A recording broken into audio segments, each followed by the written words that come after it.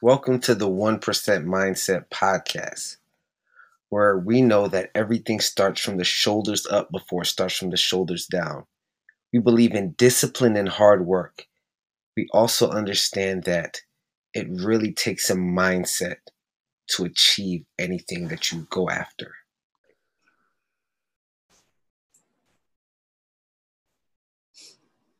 Great recording. What's going on? This is Mike with the 1% Mindset Podcast. I have the beautiful Phoenix White here with me. How are you doing? I'm really good. Really? You broke up. Are you still there? Yes, I'm really good. You know what? I pushed that button by accident trying to stretch out my screen. So I'm sorry about that. No Sorry. problem. No, that's fine. You know, in the spirit of transparency, I even want to mention, I actually did interview you. For you guys who aren't there, I did interview you a few days ago, and because of some technical difficulties on my end, you could hear me and all the beautiful things I was saying, but I definitely wasn't the star of the show, right? It was all about you, and we couldn't hear anything you said. So it's great to have you back, right? Of course.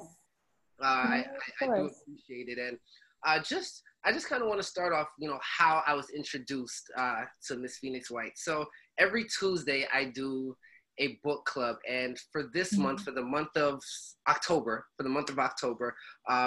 a young lady who was leading it this month, she recommended a book, Redefining Strong, right? And that's, I'm open to anything. So as I started to read this book, I was like, wow, this is amazing. Like a great story of someone who just kind of came up in the industry, had a lot of trials and tribulations.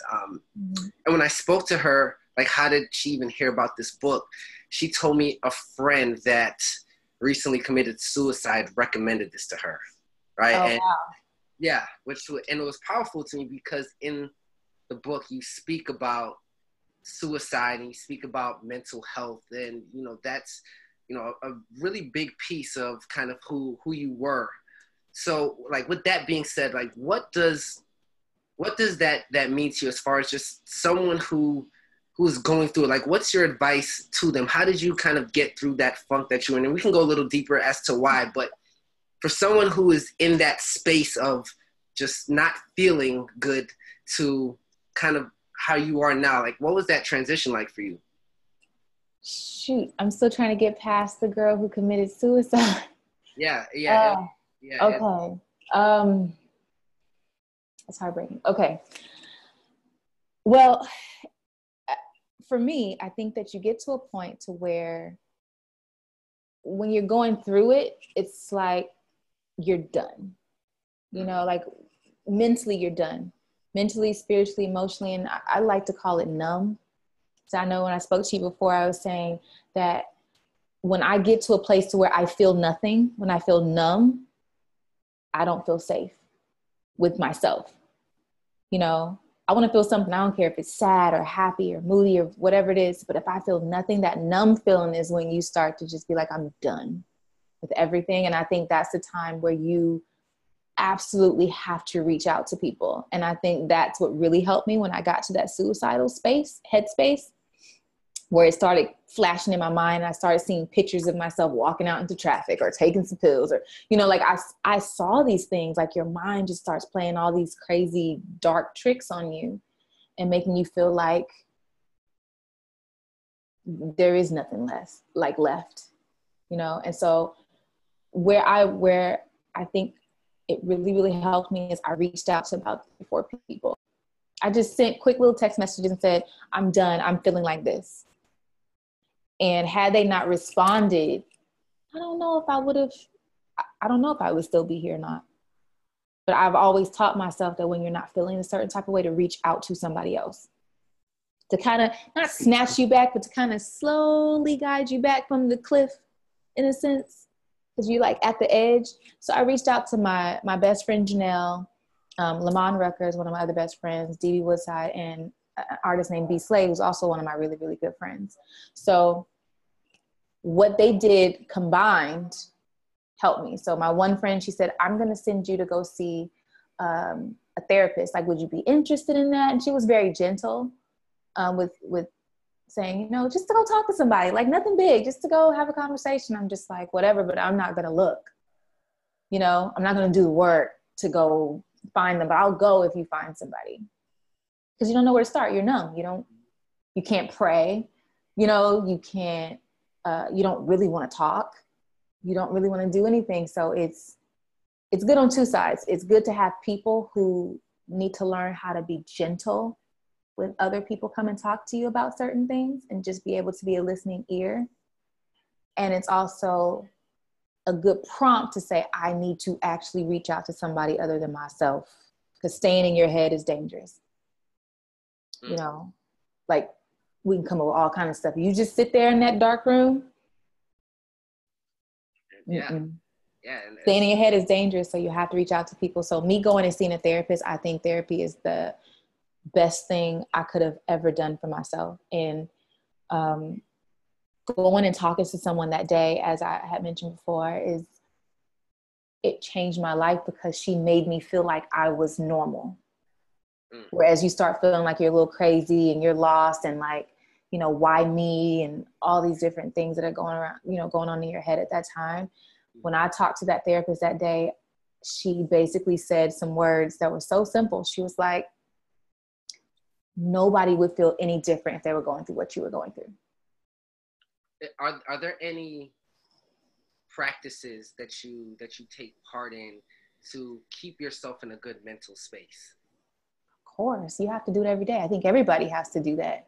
You know, you have to find something that keeps you going. So like for me, I have some stuff in my book that also is like a list that makes you feel good. Things that you like. A lot of people don't know what they actually like outside of what they do, like their work, and you know what I mean? So like, or going to the movies or something. But like, if you make a list of everything that you love that makes you feel good. It could be dancing. It could be going to a lake or a beach. It could be watching a funny movie. It could be like simple as like turning on your TV and watching a show to change what you're thinking about, because your focus is on something else. It could be working on a project. It could be listening to inspirational stuff. I have certain specific songs that just make me feel good. Like there's a song by CeCe Winans called I Am. If I turn on that song, I always feel happy. It just does. It lifts my mood. So just finding out what makes you happy. Also, the type of energy that you're constantly around. I used to be around a lot of energy suckers where they would suck the life out of me. I could be sad and going through my own thing, but they're just dumping and dumping and dumping and dumping. And me being super empathic, I'm just absorbing all of their stuff on top of my stuff, trying to be the friend.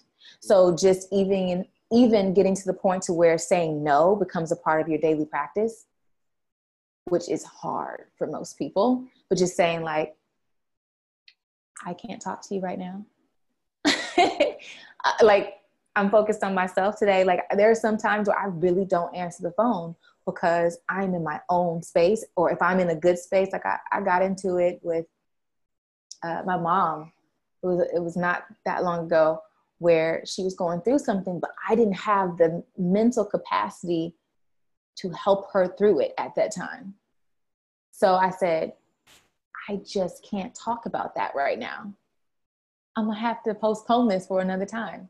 Do you feel that, is there a feeling of maybe disappointment that you're letting someone down? Like, you know, yes. like your mom, you know, who wanted to vent to you. You feel bad. I felt so bad, but then it's like, well, what does this do to me mentally when I take on too much? Mm-hmm. Like, because then I'm not good with me. Now I'm in the bed and now I'm depressed. You're feeling better. It has transferred. You know, it's like especially when you're in a high vibrational place, when you're trying to manifest a lot of things, when you're trying to pull in good energy, you're trying to save yourself. Sometimes you have to just focus on yourself. You know how when you're in the airplane and they always tell you to put the mask over yourself before your kids, and it feels so selfish. It's like, well, how can you help somebody else if you die? Or if you can no longer breathe while you're in the air? It's high up. Maybe if you just hurry up, put it over yourself so that you can actually have some clear oxygen, then you can go around and save the rest of the world. But you can't do that if you're not there. You don't have it. So, you know, you want to be able to be effective, but you have to save yourself first. And it may sound selfish, but it is the greatest thing that you could ever do. Nice. So before we get too deep into your story, I want to kind of knock out a few things. One, I had one of the people in my book club, they had a question. So okay. They said, they asked, where did you learn about like meditation and healing? Did you have like a mentor or teacher where you learned that from? Like, how did you kind of get into that spiritual zen of, you know, meditation and healing, being around the water? Like, where did that kind of come from? I did. So I did have a teacher. His name is Jonathan Harris, and he's still my friend to this day. But in addition to that, how I sort of was introduced to it was through yoga. So I was looking online one day, you know how they have these meetups and things like that are free? Yeah. I was just searching for something to help me. It was like, I would type in spirituality, or I would type in healing, or I would type in like just keywords, and you'd be surprised how many things just pop up that are actually happening in your area that are free. So I started with going to like a yoga class, because I wanted to try something different. And then that's how I actually met Jonathan. Is he had a meetup, and I went to that one day. So there's so many things on YouTube. You can do a meditation class on YouTube in your living room or in water. So actually that is what I did. I would play YouTube meditations and I would sit in the bath because my brain doesn't like to stop in just walking around or sitting in a room. I'm so completely bored and I'm all over the place.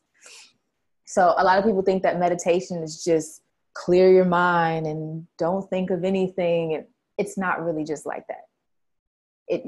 There's so many different forms of meditation. So I don't want people to get the idea that you have to meditate for hours and be a yogi, you know, and just chant. It's not like that. It's literally just being still and allowing yourself to listen and allow whatever thoughts to come in. You don't have to clear your mind. You just have to focus on breathing. All those thoughts and ideas and visions, capture them. You know what I'm saying? Let them come in and flow out. Like, let it do what it does. I think we try to control everything so much. And so I sit in water to meditate. That's funny. I actually do it like when I take a shower or a bath. Like, that's when I like meditate. Perfect. Any other, like, I get distracted by too many things. So right. So that's perfect. The perfect way to do it. So in water, because I love water and the warmth, and you know, when we go deep into the story, we'll kind of unfold that as well. But warm water it calms me. Another thing in your book that you have a few times are different affirmations that right. you have. And why that's powerful was actually I sent your self-love affirmation to a friend of mine yesterday. She was going through a hard time, and I just screenshotted the few pages that I read the e-version of your book on iBooks, and so I screenshotted like the self-love affirmation. How often, like, do you go through or do you say these affirmations? And you know, I know you have a way with words. You're a writer. Is that something that, like, how did that kind of come about, and how often do you say these affirmations, whether it's, you know, the self-love one or the other one that you have in the book? Honestly, I would love to say I do it every day, but I don't. I have seasons where I need it more than others. So there are some times where you could just be feeling like crap and you need to pump yourself back up. So sometimes I will cuss myself out. I'll be like, what is wrong with you? Do you know who you are? Get up from here. Stop acting like you don't know who you are. You know, say, like, I will do, like, sometimes you need that kick in the ass sort of energy. Yeah. And sometimes you need, I'm worthy, I love myself. But it's like, if you don't feel it, it does really nothing for you. Yes, the words are seeds, you know, but the feelings, that's what causes the real transformation. You know, so it's like planting the seeds with your words, but you got to feel that thing. So like sometimes you got to pump yourself up. You can't just be like, I'm worthy, I deserve it. I'm worthy. I deserve it. I work hard. I'm going to use this to help other people. I'm going to be great. I am great. I am loved. I deserve love. I deserve to be loved the way I want to be loved. You know, I deserve everything it is that I want. So sometimes you just got to go a little nuts. Yeah, no. Like that. It's a whole rant, you know, so. That energy is great too. And that's it depends on what you need. You have to feel it in order for it to transform. It's really important. So like, yes, we can use those words and we just start with the reading of it. But the second level of it is to get to feeling it. Like that's how you manifest change.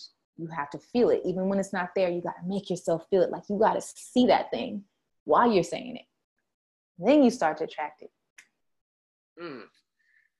So I got through all the really good, fun, simple stuff, right? With your story. But it gets a little deeper, a lot deeper. It gets a lot deeper. A lot deeper. And I want to start a little bit with the beginning, just to kind of set the foundation of, you know, kind of where you started. Now, in the beginning of the book, you explained that you were taken away from your home. Your father was accused of like sexually assaulting you, so you end up in a foster home, and then end up living in Texas with some relative that you didn't know at the time. What was that experience like? I think anytime that you are taken from your family and you don't know why, because when I was younger, about, I want to say 11, when you're younger and you're taken away from your family and you have no idea why, you're just kind of like, what in the world is going on here? And then you're sent to a foster home and you're just like, what is happening to my life? Like you still have no answers. We didn't know anything. I never knew anything until I got sent to Texas. First, we think we're going home and we're sent to Texas right after to what was called like a summer vacation that turned into 2 years. You know what I mean? So we're thinking we're going to go see our grandfather. And when I thought of Texas, I thought of like, you know, horses and ranches and, you know what I'm saying? Like some big, beautiful houses on this big ranch. And, you know, my mom was bright skinned. So I thought my grandfather might be white, you know? So it was like, this is how much I knew nothing about these people. I knew nothing. I didn't know what they looked like. I didn't know what skin color they were. I didn't even know what ethnicity they were. I never even knew about them. I didn't know them. So they were strangers. So you're one of three. You're the oldest. You mentioned in the book as they were taking you, you saw like your sisters were your younger sisters. They were crying. They were pouring, and you said you felt nothing. Right? You actually said earlier, when you feel nothing, that's when you're afraid. Obviously, maybe as an older version of you, it's maybe a different feeling. What was that? It's different. So when you're younger and you're the oldest, I think it was more of being the oldest and not allowing my emotions to surface. It was just more of just confusion. And so all I could think to do was to be the oldest and console my sisters. Well, you know, I remember looking back out of the window in the police car and just seeing my mom in the driveway screaming and crying as we were pulling off and driving away. But it's like, I don't have any idea what's going on. All I know is it was a traumatic experience because everybody's being snatched out the house and pulled away and, you know, put into the car and all these different things are happening. So it's traumatic. But I have like a 3-year-old sister and a 6-year-old sister, you know, like, or they're not even 3 yet. I think my baby sister is maybe 1 or 2. So we're all 3 years apart. So it was just, what do you do? Like, all I could do is bounce into being the oldest. So I stopped feeling. I didn't have any emotion. I just wanted to make sure they were cool. And I felt like if I were calm, they would be calm, you know? And that's what I clicked into. The big sister kind of, you know, the nurturer being there. Okay, that makes sense. So you went into that phase of of Numb, sent off. You end up in Texas with people you absolutely had no idea who they were. Right. What was your experience like there? Right. So, you know, at that time you're what, 8 years old, maybe 8, 9 Yeah, years 8 old. or 9. So you're still very young. You know, still a lot of learning, still a lot of growing, still a kid. Right. You did an excellent job of being the big sister and being numb and not expressing emotion during a very traumatic time, very traumatic experience. Now you're in Texas. Mm-hmm. Kind of walk me through your greeting process and how things were there. So we got greeted by my grandfather, who looked nothing like my imagination expected, not even close. And I just remember we were driving for hours and hours and hours from the airport to get to this backwoods area of Texas that I didn't even know existed on the map. It's called Bonware, Texas. And right. And so, right. So when we get there, I remember the first couple of days, my grandfather introduced us to some of our family members who lived on that same road. So imagine an entire long dirt road, and they're all your relatives that you've never met. And they were in like trailer homes. It's literally a dirt road. I'll send you a picture of it after our phone call, but it's literally a dirt road. Okay. Everybody on the entire dirt road is your family members, and the church is at the end of the corner. So like that. So the experience was different coming, because you being in California. We're from California, all the way live San Diego, California, going to the backwoods of Texas. I don't even think I had seen a trailer house before. And so I remember my first real experience with my grandfather was him going out and breaking this branch off of a tree and beating us with a branch for not eating sardines. Nice. We're from California. We don't eat fish with heads still on them. You know, and so me and my sister were just like, we're not eating that. There was nothing in us that could have made us eat a sardine from a can. And so he felt like we were wasting his food. And so he went, grabbed a branch, not a switch. You know how there's switches. Yeah. A whole branch thing, like,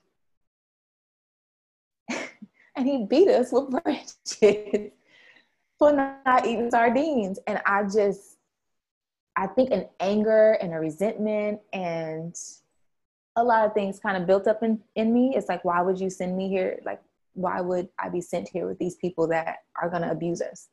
You know? And then after that, while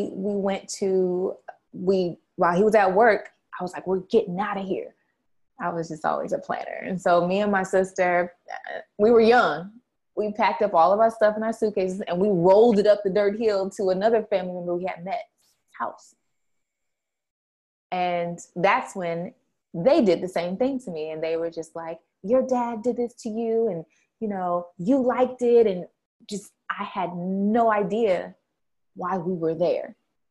So they're telling me basically the reason why we were there. But they're telling me that I was the cause of the reason why I was there. I was the cause of my family being broken up, that I did things that I never actually did. I have no idea what these people are talking about. But that is how they stamped me, and that's what they branded me with upon arrival. So I instantly lost my voice. If I try to defend myself, shut up. You just fast and you're just lying. These people don't know me. I don't know them. I barely even learned their names before they're branding me as this person, as being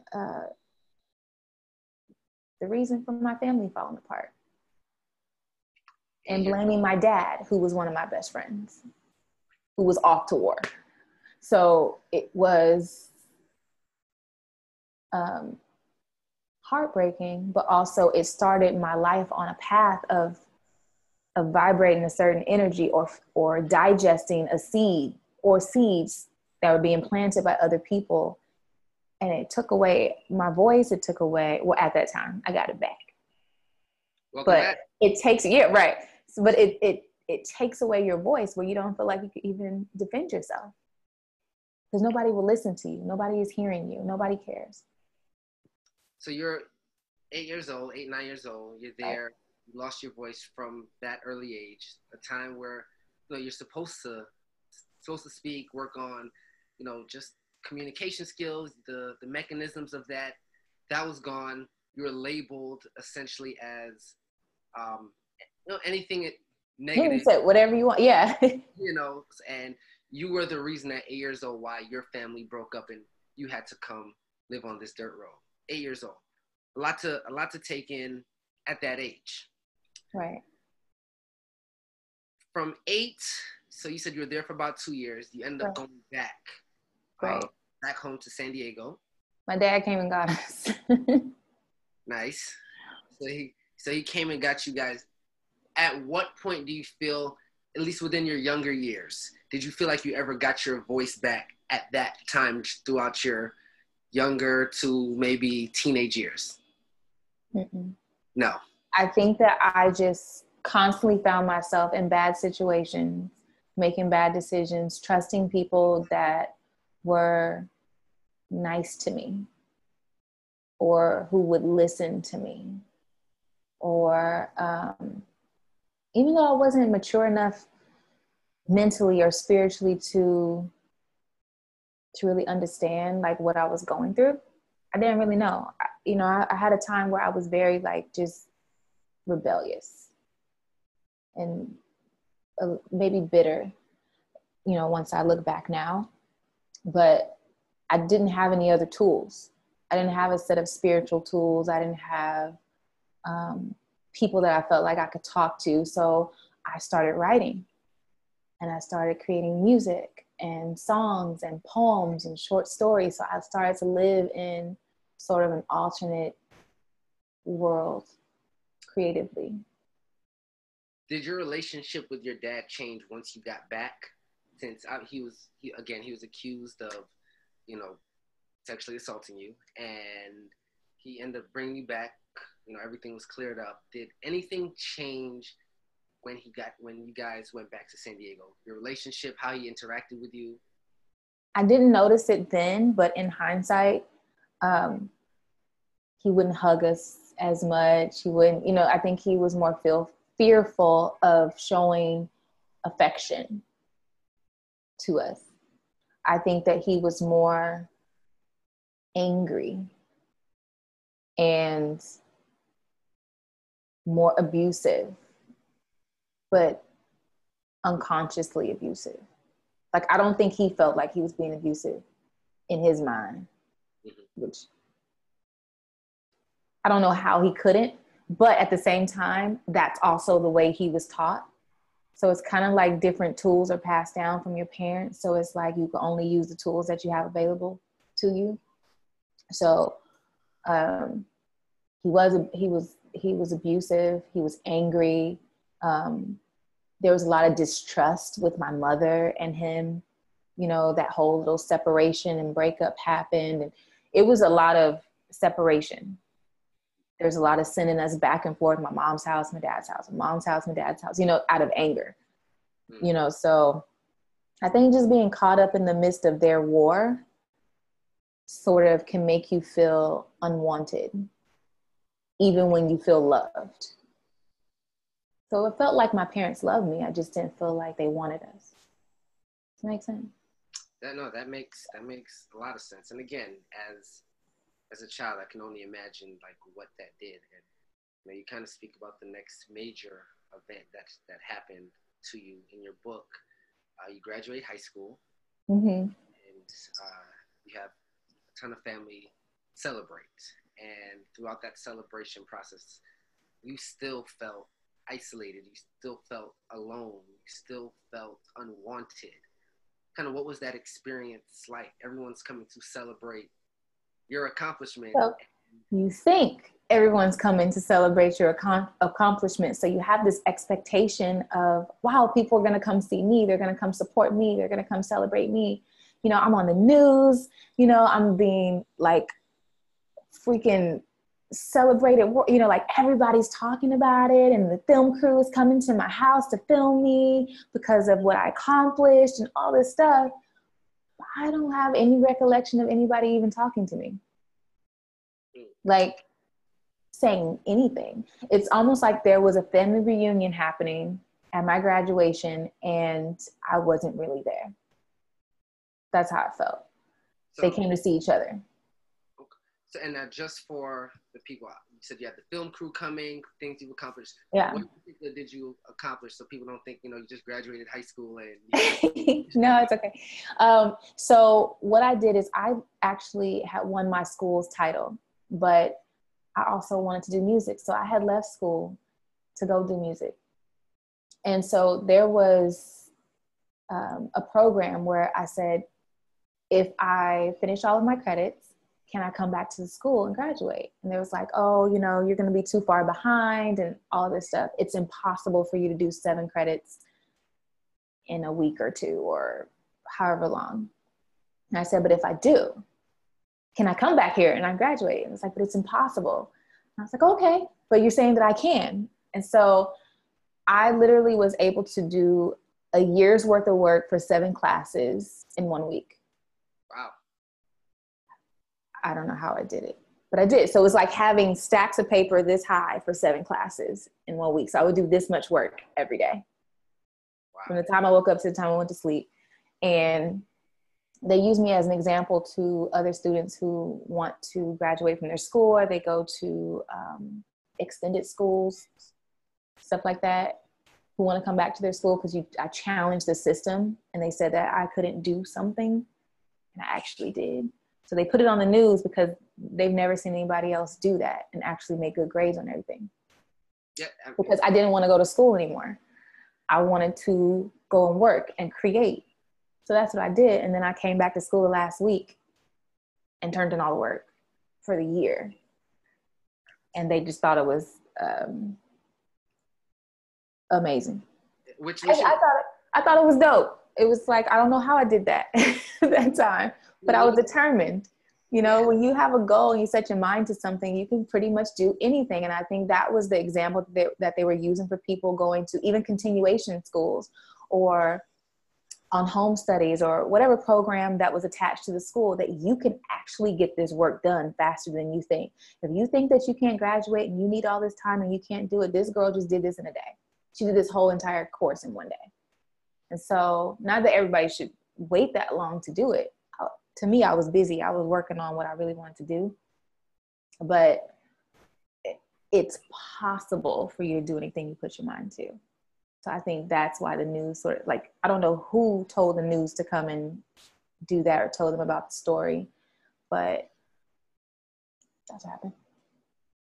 Limitations is only what you create, right? And you're able to so that's absolutely amazing. But that night in particular, right, was a pretty tough night to say the least, right? And you speak about it in your book, but I kind of want you to go through it in your own words as you kind of recollect that moment. Yeah. So that night was the night that I got raped. So what happened was I had met a guy who was a pizza delivery guy, and he was super nice to me, super cool. And because after my graduation, nobody was really talking to me, he was like, hey, I do these clubs on the weekends. And, you know, if you want to come to my club, I'll totally bring you. You can just hang out and you can do something for your graduation night. And I was like, oh man, that sounds cool. So he came and he picked me up. When I tell you I was treated like royalty, it was so fun. I had the best time. It was an amazing night. But after that, he took me to his house and he wouldn't take me home. And so I'm at his house sitting in the living room, and there's about maybe like 10 dudes, 10 other guys in there. I'm the only girl. Just a house just full of dudes. It's just, and me. And I remember just sitting kind of in the middle of the floor on a little fold-up chair, and I was like, you know, can you take me home? And then it got later and later and later and later. So it's like 4 a.m. You know, it's late. And everybody's just like, I don't feel like taking you. Like, it's almost like he completely changed into a whole nother person. It was like this really nice, yeah, anything you want to do.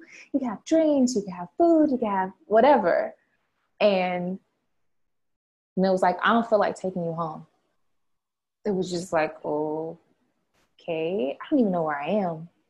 You know, I have a sense of the area, but like, I don't know how to get home from here. I don't have a car or anything like that. And, you know, he ended up raping me, but I think what made it worse was within the saying to stop and, you know, like all the words that you use to try to get someone to stop. We were in like a loft sort of place. So like you can look, it's like the ceilings don't go to the ceiling. You can look over into the next room. Okay. If you climb high enough, you can look over into the next room. So while he was raping me, like a couple of the guys were filming it from up top and laughing as if it was funny. And I think that was devastating. It makes you feel an enormous amount of shame and guilt and blame, not just for what's happening, but for yourself. Like you start to blame yourself for even being there. Everything. You just feel sort of, you lose a lot of self-worth in that moment. And for the fact that nobody said anything, nobody said, hey dude, that's enough, stop, like don't do that, like this is not cool. No one said anything out of all 10 people that were there. Everybody knew what was happening. No one had nothing to say. And then he dropped me off at the bus stop. I'm bleeding. I'm just all messed up. And I have to go home. And people are mad at me for not coming home. And I never said anything because when I was younger, I had already lost my voice. Nobody believed me then. I didn't feel like they were going to believe me now. You know? So it never occurred to you to tell anyone, to file a report, I wasn't taught that. I wasn't taught that something happens to you, you make sure you say something. I had already been in a foster home for something that, you know, happened. I had, you know, as far as what my dad is concerned, I had already been through this whole sexual abuse process for something that didn't happen. And then being told that I did something by multiple people and trying to defend myself, and they're telling me that I'm a liar. I didn't say anything. I was silent and numb. You know, just kind of like, I'm gonna move past it. And I never spoke to him again. Nothing. All right, so you had that experience, definitely a traumatic experience. So by 18, really, you've been through a lot, right? Right. Been through a lot within the sexual assault, being abused, mentally, physically, being raped, lost your voice. 18 years old, you graduate, and you transition into the music space. Yeah. The music industry. What was that experience like, being in a pretty much male-dominated industry? You being a singer-songwriter, being in studios, what was that experience like for you? So when I transferred into music, it was still my escape, you know, from even when I was younger. So like, that's where I wrote what I would feel or what I was going through, or it was short stories and it was songs. And I love to sing. It was a way for me to express myself and people listen. You know what I'm saying? Like, they didn't know what was real or what was fake, but they loved the melody. You know, people love the music. So going into a space where, going into space where everything is male dominated, you have to be clever. Because for me, when I was going through it, it was like, well, if you're not even trying to act like you want to flirt with me or act like you want to get with me, they don't want to work with you. And I always felt like I'm talented. So I never exchanged sex for music or things like that. I was just always around industry people because that's what I did. But I never felt like I had to exchange that for my talent. Because I was like, I'm good. Like, I'm talented. Like, I don't have to do that. So that's how I always felt. But I also didn't go very far because I didn't. That makes sense. So, like, I wouldn't get certain records. And so that's how I changed from being a singer to a songwriter. Because when you're a singer, it's kind of like you need them. When you're a songwriter, they need you. Every producer needs songwriters for the most part. Some producers write, but I stopped saying I was an artist and I started saying I was a writer. And that's how I was able to be around more people and sort of navigate not being manipulated or people trying to manipulate me with that, because I wasn't the starving artist. I was the songwriter. So you're in a space where you've had a lot of things going against you. Did you feel at any point, especially being around all these men flirting with you, that you were in need of love, so to speak? So did you feel, maybe not from them necessarily, but did you feel like you were lacking love, so you found things in maybe places you shouldn't have? Of course. I think with every woman who has or man who has a void, you're always seeking to fill it. It could be with substances, it could be with people, it could be with food, it could be with whatever, right? So for me, I love love. I love to feel love. I'm a lover of love, right? But I also felt ignored, and I also felt like people didn't see me, and unless I was doing something that was creative or on a platform, that's the only time people saw me. But in everyday life, nobody saw me or heard me. I didn't matter. But if I was a star, or if I was doing a show or a talent show, if I was singing or doing something creative, they saw me, right? So my real life was lacking love. My professional life was getting attention. Does that make sense? Yes. So, no, go ahead. No. I didn't mean to cut you off. It's okay. So I feel like I always wanted to just have somebody who just loved me. Like, I'm very much so like a relationship type of person. So I wanted that, but I didn't really have much experience with it. So I would meet people who would give me a little time and a little bit of attention, listen to me and be really kind and sweet. Cause I had grown accustomed to aggressive, abusive, type of love, attention.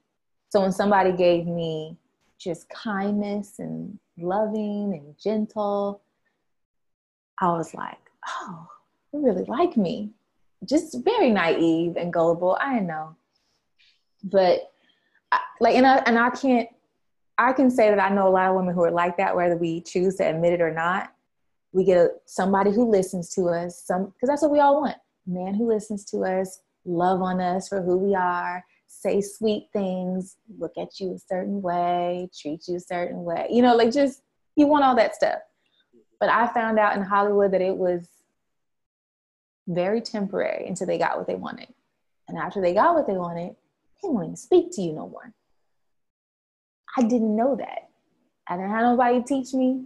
I didn't have nobody tell me the difference. But I also didn't have as much self-worth. So I don't feel like I was taught self-worth when it comes to my own body and how sacred I am and how valuable and how worthy I am with or without you.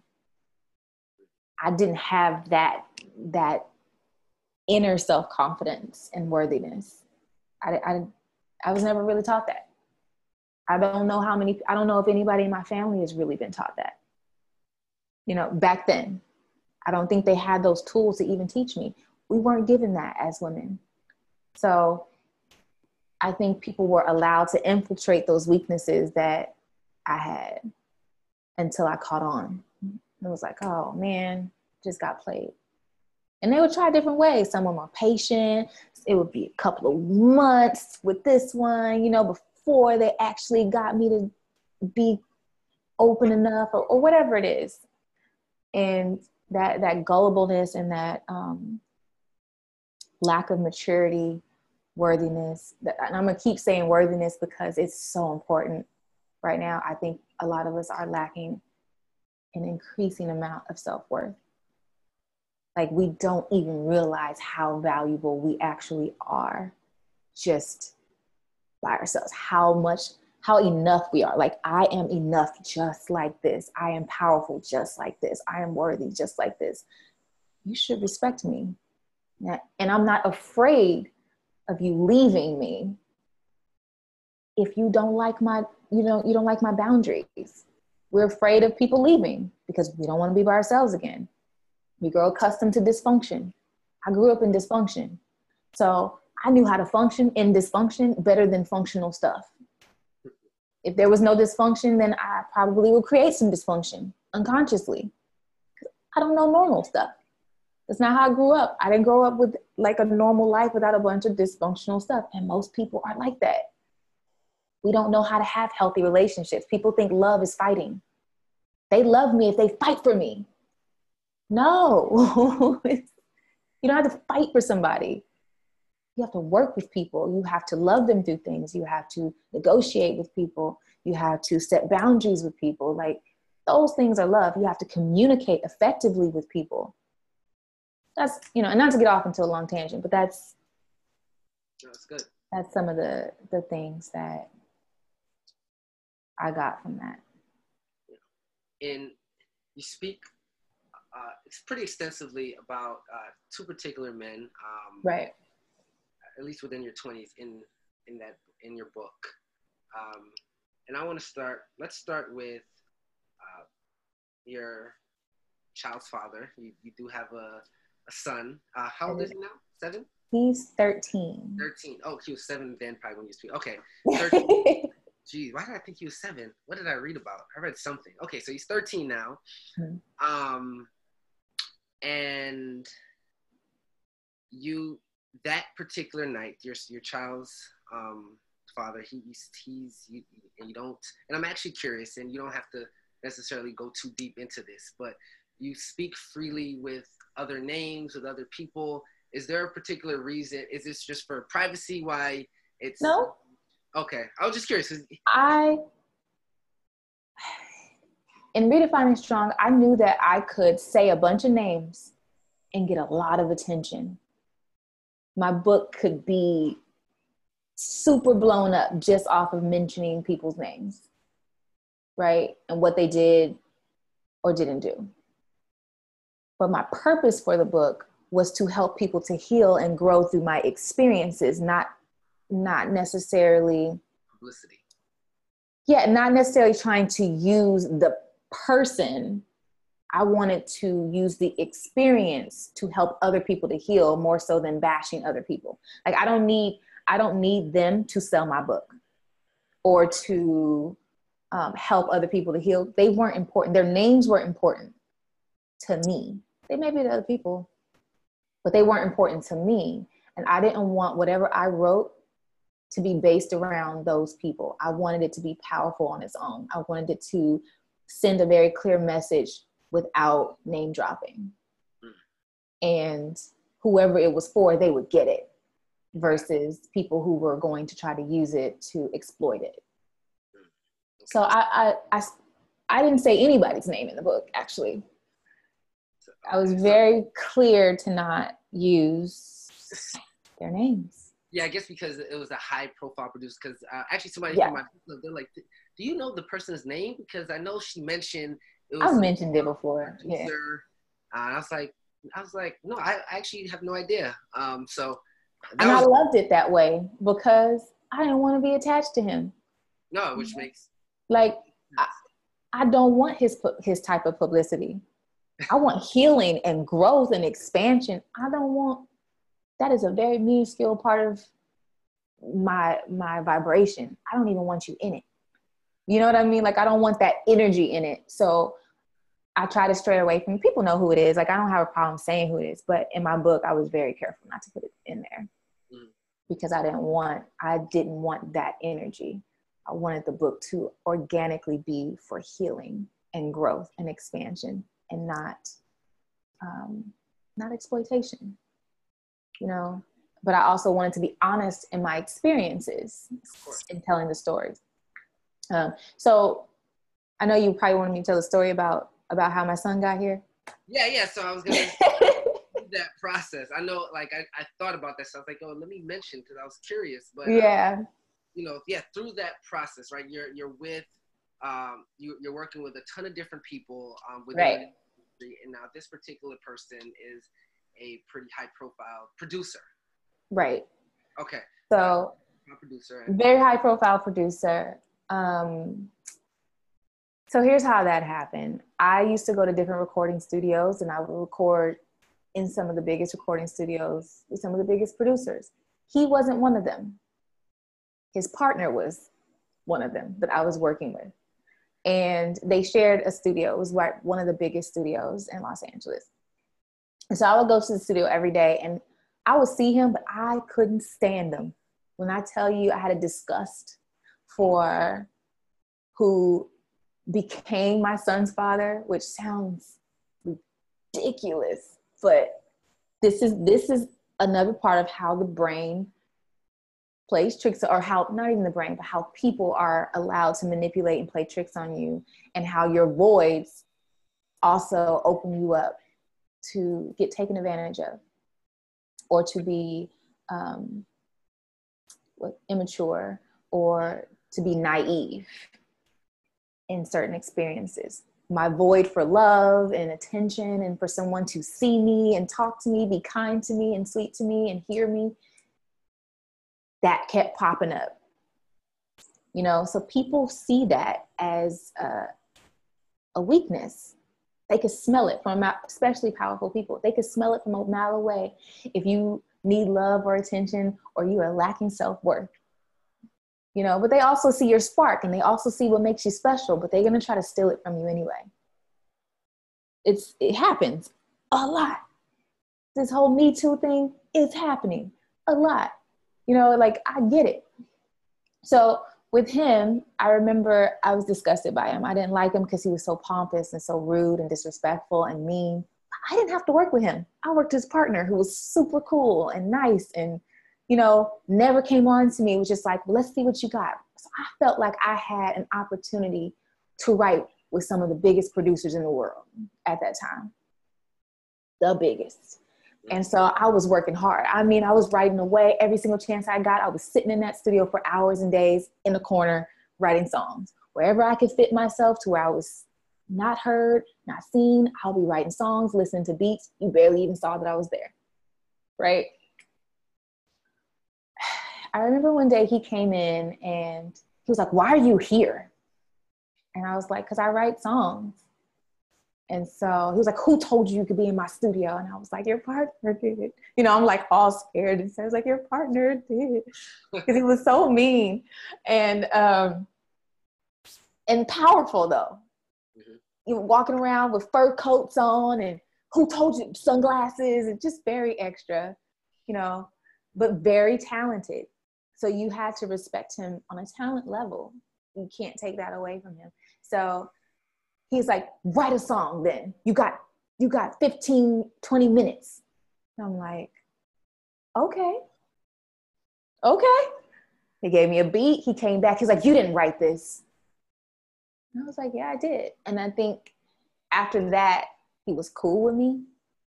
Kind of gained a little respect. Right. Because I actually did it in that time frame, and he saw a check, a potential check, right? These are what the songwriters are around to do. So I remember one day, so I was allowed to be around. So one day we got to go to his house. He had this huge mansion in Hollywood Hills, and he had this infinity pool. And so everybody was like, me and my friends, we were all at the house. I'm cold. They in the pool at night. I'm cold. I don't want to be in the pool at night. I go in the house. He comes in and sits with me for hours and just talks, and he's making frozen pizzas. He is playing to the insecurities that I had, you know, to get whatever he wanted. He's talking about music. He's asking me questions about my life. So now I'm feeling seen and I'm feeling heard. And I think this person likes me as a person. Like he really is acting like he likes me, right? We ended up having sex. He didn't force me to do anything. We ended up doing it. And we're laying there and we're cuddling. And I'm like, this is really nice. I feel so loved and cared about. Naive, right? But he is making me feel all of these feelings. But he's getting these feelings in return, because I also didn't know that, like, sometimes when you have like a very big gift when it comes to loving people, they want it from you. They absorb it and then they are done with you.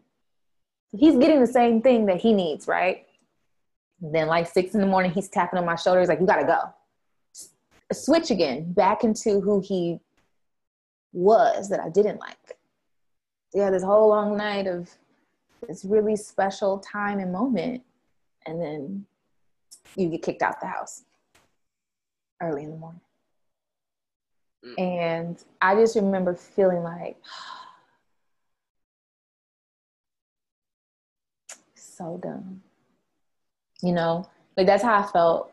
And I remember erasing his number when I was driving out the driveway, and I went to one of my friend's house, another songwriter, and told him about it and everything. And then I just kind of stuck around him more, and then turned around and kind of did this. It was the same thing. So it was a continuous cycle of the same exact thing over and over and over and over. And that's how it happened. So I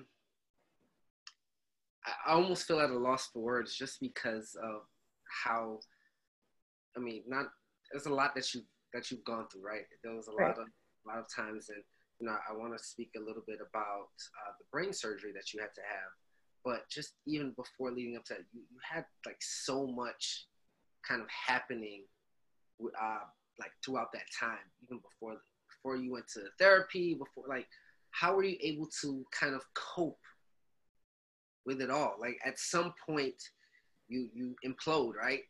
Like how are you able to cope for so long? I write that in my book. I feel like you do implode. You saw that in there?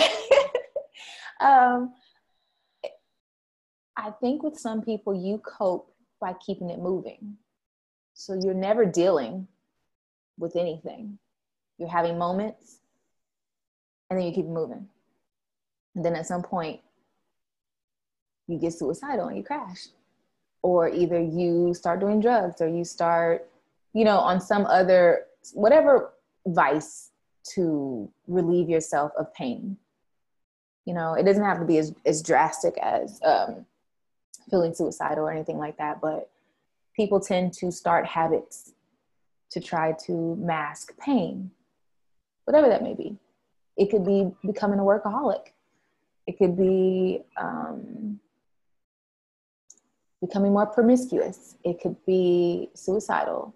It could be whatever. It could be so many different things. People pick up different things in order to feel whatever they need at the time. I don't think I dealt with anything. I think that I kept on adding more and more layers of shame and guilt on top of what I already had from when I was a child. Feeling like things were my fault, feeling like I was always messing up, feeling like I couldn't get it right, feeling like, again, so stupid. You know, like I had a lot of really negative self-talk. I was even beating my own self up. consistently, you know? And I think the brain surgery, honestly, between my son and the brain surgery, those two saved my life because it forces you to shut down. It forces you to deal with your stuff. It forces you to see life differently. You know, it forces you to really recalibrate if you choose to. You don't have no choice. You really don't. So when you have kids, you're now living for someone else. And even within that, like, I didn't want to be a parent at that time. I never wanted to have kids. Like, that wasn't even in my I didn't have a frame of reference for that, nowhere within my blueprint for my life. That was not in there. It was music, music, music, music, music, tour, performing, creating. That was it. I didn't have kids in there in my fantasy. So now I have to recalibrate who I am. Why am I here? What do I do? What do I want? What am I doing still here after the brain surgery? You know? So two questions behind it. So in basically the height or in the peak of your career, you get pregnant. Some people are faced with decisions, right? Whether that's to abort and stuff. To abort. What made you hold on? What, and obviously it's one of the best decisions you've made, and that's phenomenal. But what at that time, considering the arena that you're in, considering just how much that could possibly slow down your career at the time when you're trying to advance, what made you kind of hold on? I was convinced not to. I sat at an abortion clinic for hours. Like, I felt nothing towards my kid. I was going to get an abortion because it wasn't big enough. It was like a few weeks, you know what I'm saying? I had no emotion towards being pregnant. I was getting rid of it. And like, that's how I felt at that time. I'm getting rid of this. I got things to do. But my friend at that time, who was also a songwriter and artist that I went to the night after my son's father had kicked me out, we ended up being together as well. And so he convinced me not to do it. He came up with this whole entire plan as to how we could work it out. You can do your music, we can record this whole time, and then you have a baby, then you have this time to get your body back together. And you're like, we had a whole entire plan, and he just cried and begged me not to do it. And I think me not valuing or understanding what it took to be a parent, you're not thinking this is a lifetime. Like, this doesn't change. This is not a seasonal thing. This will be for a lifetime, this entire experience. This act, this decision is going to be for the rest of your life. He can come and go whenever. This kid is not. I didn't even think about anything like that. I was just in the now. Like, I don't want to see you cry. Just stop crying. Like, I wasn't thinking about myself. I was thinking about other people, not hurting other people, not wanting to be the blame for anything, because I was always the blame. It goes all the way back to what I was feeling when I was a little girl. So, but no one taught me any different. Like, so you briefly spoke about the brain surgery. Now, it was because of your stress, at least if I read it correctly, because of like the high stress in which you were dealing with, you ultimately kind of made yourself sick. You said you had headaches and kind of talk to me about exactly what happened there. I know you said you spoke with your gynecologist and kind of vented with your gynecologist. Kind of walk me through that a little bit. So the first thing I want to say is that whatever you have not dealt with in the natural, whatever's floating around in your mind, can and will manifest in your body as a sickness. Mm. It could be overweight. It could be diabetes. It could be panic attacks and anxiety. Whatever you have not dealt with is going to manifest in your body in some way. Mm. So if you're sick in your head or your spirit or your emotions, it's going to manifest physically some sort of way. That is what I've learned a lot. And it's not just happened once, it's happened multiple times. And it's always when I'm going through something, I get sick. When I'm going through something and I'm not expressing myself, I'm not speaking up, if I'm not standing up for myself, if I'm not changing whatever needs to be changed based off of the warning signs that I'm getting, I get sick.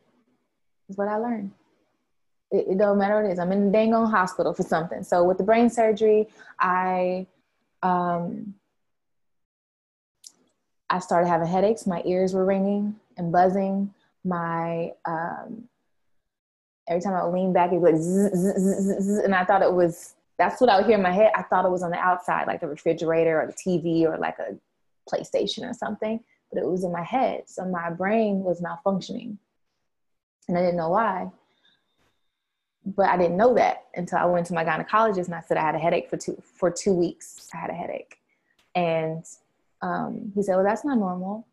And so he sent me for MRIs and I found out that I had an AVM, and it's when your veins and your arteries form like a cluster like this, and they're supposed to be like this.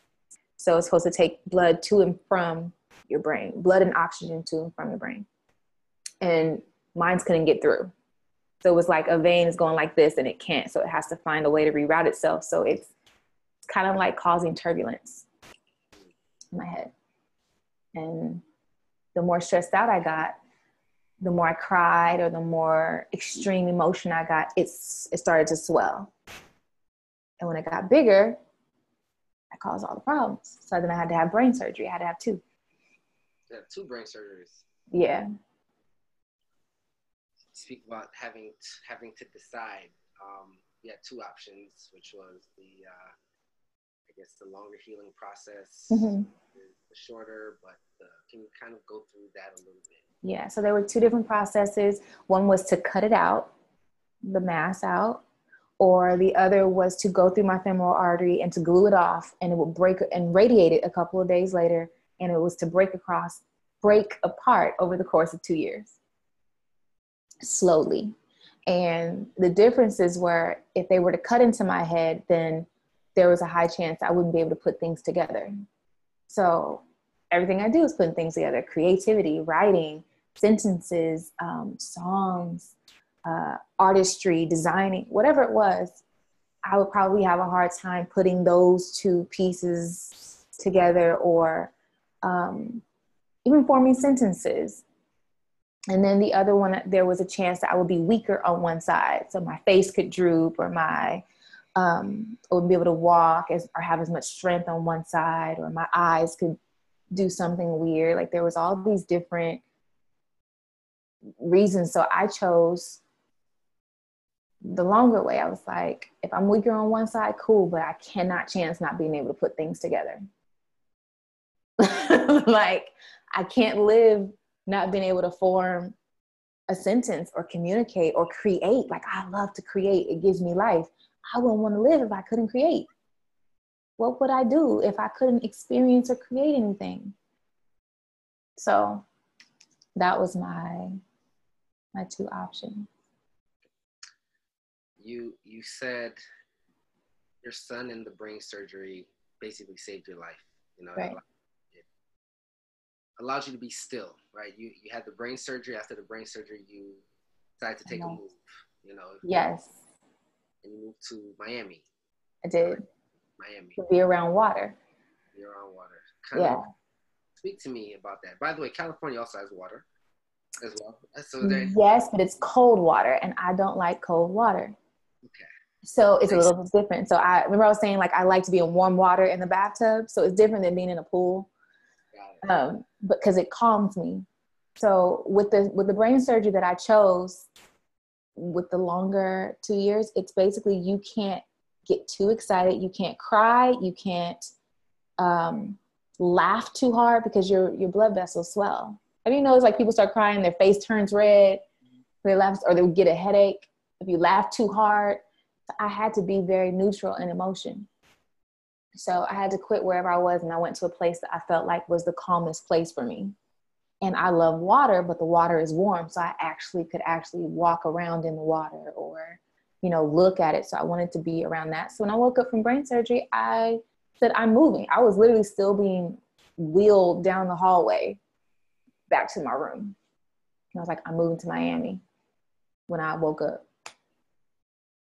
And it was also during that time with my son that I got to actually know him, because I didn't really know him. He was like 3. So I didn't really know him because I was always so focused on my music. So being that I wasn't working on anything else, I was healing, I was also getting to know his little personality, and like, he's quite funny and interesting, and he's very loving and kind. I didn't know all that. It was just kind of like coexisting with a roommate that I had to take care of before. And plus I was a little bitter over a lot of things that had taken place around him. And I was always just trying to protect him. But even with that, like even when I was going through brain surgery, about to go through brain surgery, and I had to make my living will and trust and all that stuff, I wasn't afraid of dying. That creeped me out, that I had no fear of dying.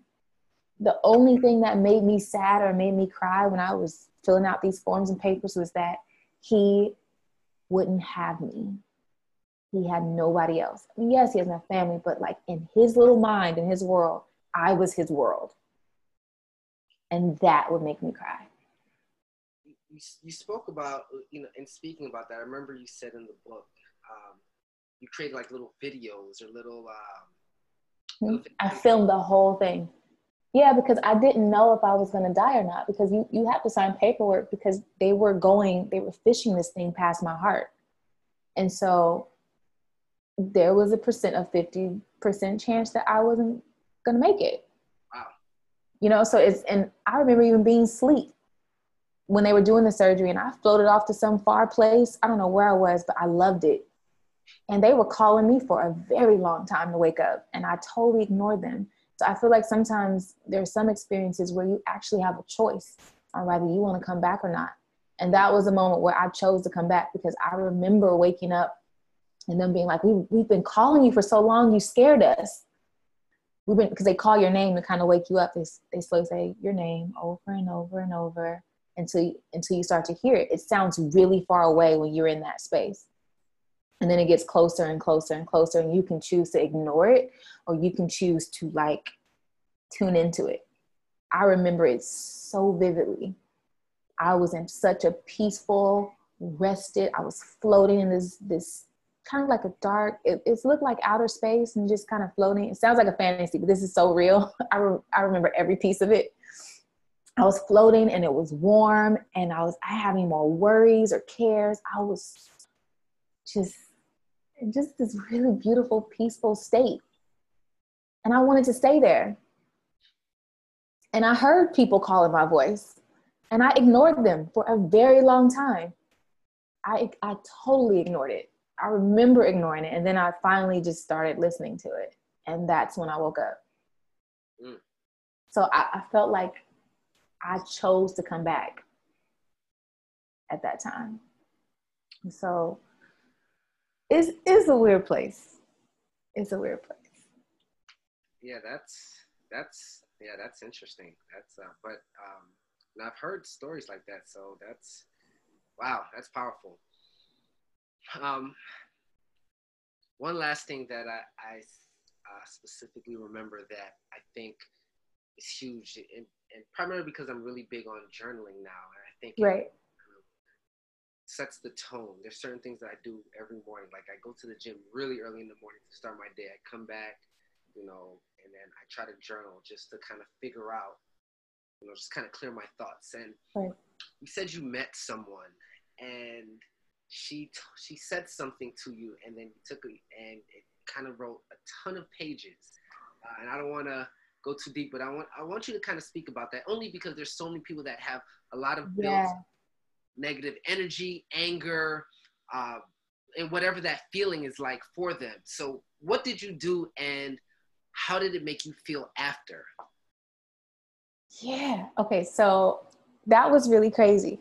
So I went with Jonathan to this spiritual advisor I was telling you about, who helped me out a lot. And I was in a place where I was like, I will do anything to get this energy off of me. Like, why do I keep ending up in the same situations? And, why can't I move past this or move past that? I felt like I kept getting stuck in the same spots. Like I only move so far and then I'm stuck again. Mm-hmm. And I got to start over. And I move so far. And it's like, dang it. Like I can't get past this part. And I didn't know what was blocking me until we went to this little thing, it's like a spiritual gathering sort of thing. And this lady came up to me and she said, she was pointing to me and she was very warm. She's like, you have so much pain. And you need to write it all down, everything. And you need to yell and scream and curse and go off. And you need to write down everything that you've never said or done, or, whatever people have done to you. And at that time I'm thinking, it's easy. It's people who owe me some money. Right? I'm not thinking of anything from childhood or in my past or men or people, I didn't even think about that stuff as being imprints that have been left on my journey, So I go and I'm thinking that I'm just going to write these people who owe me money on this paper. It ended up being 100 sheets of paper front and back. And I took a picture of it because I was astounded. I did this in like 30 minutes. That's crazy. Like I started writing and I couldn't stop. I cussed out everybody and I yelled and I screamed and I on paper, just in the ways that I would have liked to say, why did you do this to me? You know what I'm saying? Like I didn't deserve this or that or things like that. So I just went off and I expressed myself on paper. And then I never reread them. I never went back over them or anything like that. I just took a picture and then I set them on fire. And I took all the ashes to a lake and I spread them over a river, this little river lake-ish sort of thing in Atlanta. And so what that sort of signified, not sort of, but what it actually signified was laying your pain to rest. And because I'm such a visual, action-oriented person, just meditating and chanting doesn't just work for me. I need to visually see stuff. There was a time where I wrote back checks to myself of people that owed me money because it was keeping me stuck. I was angry because when I didn't have anything, no one showed up. And when I did, I had given it all away. And then when I needed it, no one paid me back. So now I am in a negative position because I've given too much, that I left nothing for myself. And that was a lesson in itself. Give from the overflow. Don't give to the point to where you're in a negative. You don't have to save everybody. That is not your assignment. And feeling like you have to save everybody is not your assignment. That's where a lot of people also get stuck and they get held back.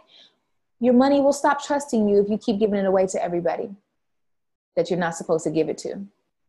My money stopped trusting me, so I was unable to even create more income to get myself out of being stuck because it couldn't trust me not to give it away when I had it. Now, and I'm not talking about small money. I'm talking about hundreds of thousands of dollars that I gave away. Not like $2, $100,000 given away. Like I gave away more than I spent on myself.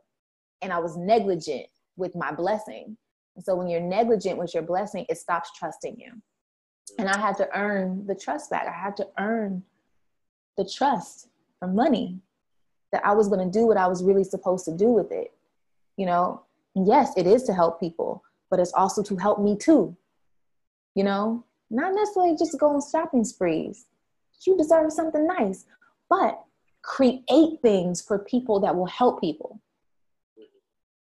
You know what I'm saying? Like, I think that is a part of where I had went wrong as well. And that's something that I think people should, a good little nugget, I think people should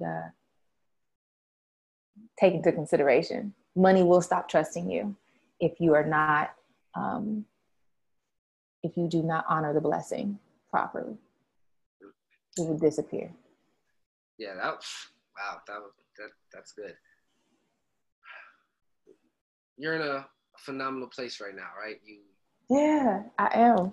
You wrote Redefining Strong. I know you said you're in the process of getting ready to release something else pretty soon. Yes, my second book is called The Shift. You have The Shift. You have so when did it all kind of really completely just turn around, right? You know, I went through a little bit in the beginning, and then we're going through all these traumatic experiences. When did the shift, no pun intended, kind of, you know, happen? And when did things start to really, I guess, turn around where you felt like things were starting to be in your favor? For so long, you felt like everything was working against you. You know, you got a little bit, one step ahead, you took 2 steps back, and right. you really got ahead. Where did that shift take place where you felt like things were starting to work within your favor? I think that there's never just one shift. There's always one shift that leads to another shift that leads to another one. And you have to continuously flow, right? You have to allow the flow to happen without being stuck in one phase. So you have to be committed to doing self-work consistently. I'm still doing self-work every day. Because as you pass one shift or graduate from one level, I guess is a better way to say it, mm-hmm. There's something else that you uncover. Because we're very layered humans, you know? Like, oh my gosh, I didn't even realize I do that. You know, like I didn't realize that this triggers this. Oh, now I have an opportunity to heal it. Instead of saying, well, that's just who I am. And, you know, it's, oh, I have another opportunity to heal this part of me that just surfaced. You know, so, and being committed to that process causes you to continuously shift into new experiences and to greater opportunities. So I started with one, and then I would say that started around the time I had brain surgery is when I decided to make some real changes. That's how I ended up in Miami, when I started searching out for things that were going to serve me on a soul level instead of just a physical level. I needed spiritual food. I needed to eat. I needed to learn. I needed to fill myself up with something other than what I was just accustomed to. I needed something healthier. So, you know, like looking for that though.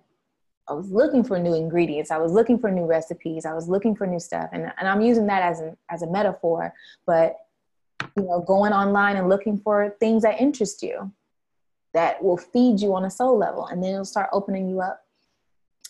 Another shift would have been when I went to, not after Miami, I came back to Los Angeles, and I had to make a decision on if I was going to be back in entertainment or if I was going to work on something that was more soul-fulfilling, or how could I merge the two and still have integrity.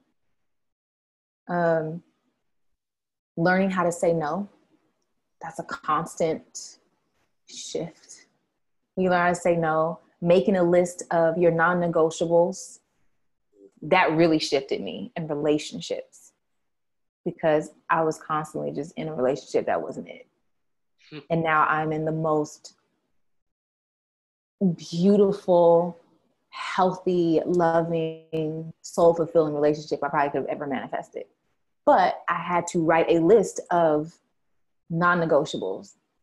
So no matter who I meet, how attractive they were, what they said to me, what they did, they had this one thing on here that I was not willing, that I knew would tear me down the soul level, or that would not nurture the me now and the future me. I was not messing with it. I didn't even entertain certain things anymore. I didn't entertain just, oh, let's go on a date. No, you're not it. Like it was, once you know, I made a list.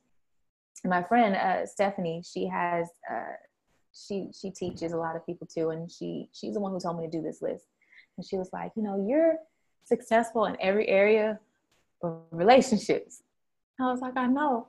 I'm so nice and I'm so loving and I'm so understanding. She was like, no, but you're manifesting wrong stuff because you'll like one thing in somebody and not the rest, but you'll get hung up on the one thing. But that's not enough.